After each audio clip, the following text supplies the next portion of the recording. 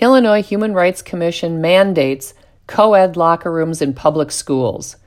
The ideological and moral idiocy of woke Americans has not yet reached its nadir, but it's getting close.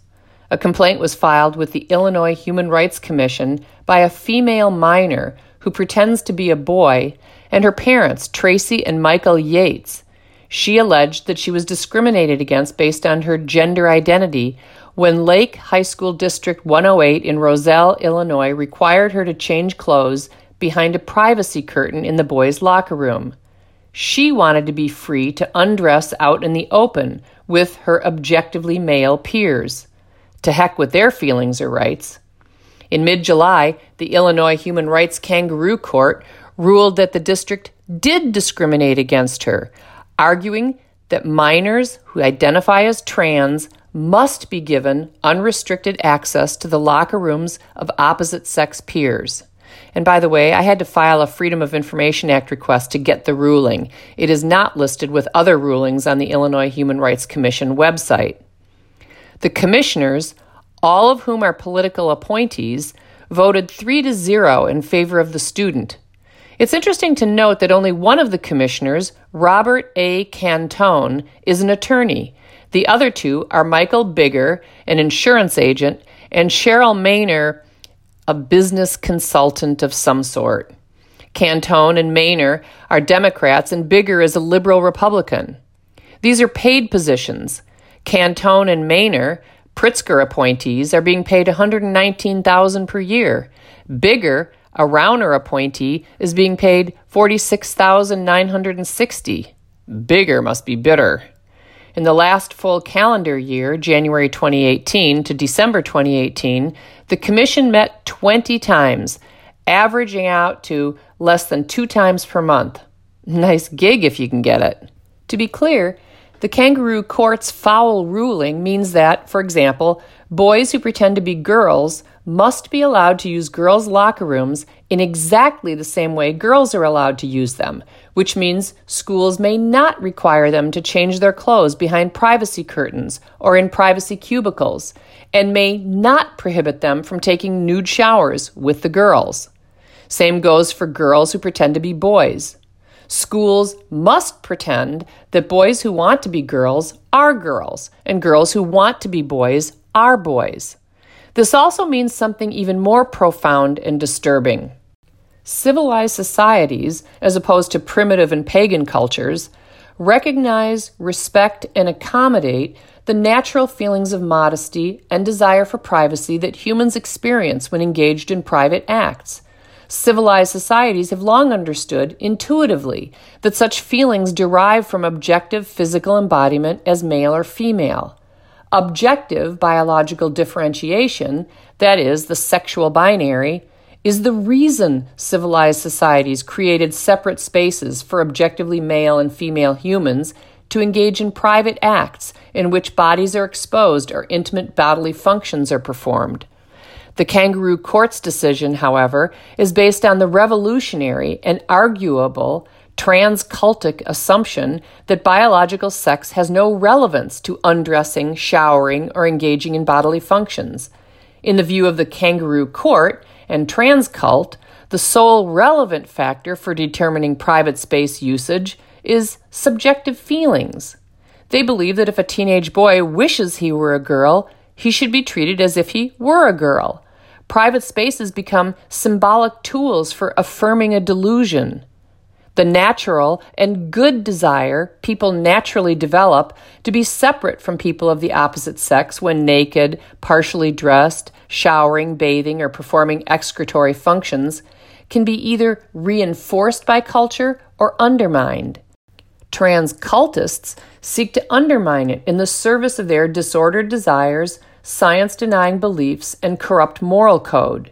And they seek to impose their ideology by deracinating, that is, uprooting, the rights of decent people. What's passing strange is how exactly the Illinois Human Rights Commission concluded that opposite-sex impersonating minors must be allowed unrestricted access to the locker rooms of opposite-sex peers, since the Illinois Human Rights Act, which is state law, says this, and I quote, regarding facilities distinctly private.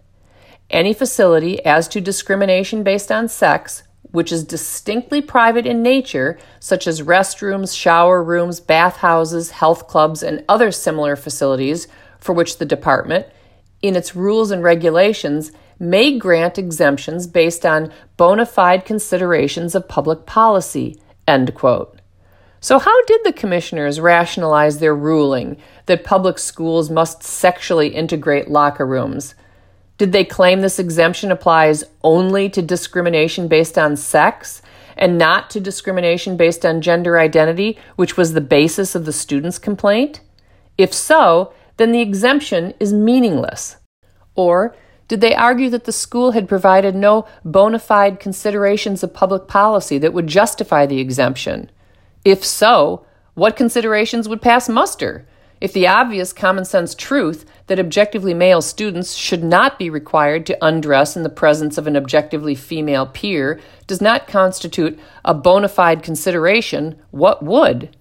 The questions are moot, though, because the school district decided to allow opposite-sex impersonators full and unrestricted access to the locker rooms of their opposite-sex peers even before the kangaroo court ruled. So much for the integrity and backbone of that district's school board and administration. As the incoherent, doctrinaire trans ideology advances, it continues to twist into even more grotesque shapes. Society is no longer expected to affirm just the damnable lies that men can be trapped in women's bodies, that women can have penises, and that men can give birth. Now we're expected to affirm the damnable lie that because some people are uncomfortable with the superficial conventions, for example, hairstyles, clothing styles, activities associated with their biological sex, or because they're drawn to the superficial conventions associated with both sexes, that the human species is not binary. Allowing a few intellectually, psychologically, and morally deluded cross-dressers into opposite-sex private spaces is morphing into allowing anyone to use any private spaces they wish at any time. Public acknowledgement of the sexual binary is being forcibly erased. A pronoun guide published by American University's Center for Diversity and Inclusion exposes the efforts of trans cultists to erase the binary. Well, to erase the freedom of Americans to acknowledge the reality of the gender binary. It says, and I quote, "Don't assume the gender of a pronoun. She, her, hers are not female pronouns, and he, him, his are not male pronouns," end quote. Can't leave any words behind in the wake of the trans revolution that suggest the human species is sexually binary. No, siree, that won't do at all. Trans cultists aren't just inventing new pronouns to reflect their sex-erased world. In true Orwellian fashion, they're also redefining existing words to erase all prior traces of a world that embraced reality. George Orwell warned us what this kind of language control is intended to do in his description of Newspeak, and I quote him, "The purpose of Newspeak was not only to provide a medium of expression for the worldview and mental habits proper to the devotees of Ingsoc, but to make all other modes of thought impossible. It was intended that when Newspeak had been adopted once and for all, a heretical thought should be literally unthinkable, at least so far as thought is dependent on words. This was done partly by the invention of new words, but chiefly by eliminating undesirable words and stripping such words as remained of unorthodox meanings and so far as possible of all secondary meaning whatever. The special function of certain Newspeak words was not so much to express meanings as to destroy them. Words which had once borne a heretical meaning were sometimes retained for the sake of convenience, but only with the undesirable meanings purged out of them." End quote. How long before trans cultists decide that trans woman is an epithet and must be banned? After all, they have proclaimed that men who masquerade as women are women. What if they decide that trans woman, which implies a distinction between fake women and real women, is offensive and must be banned?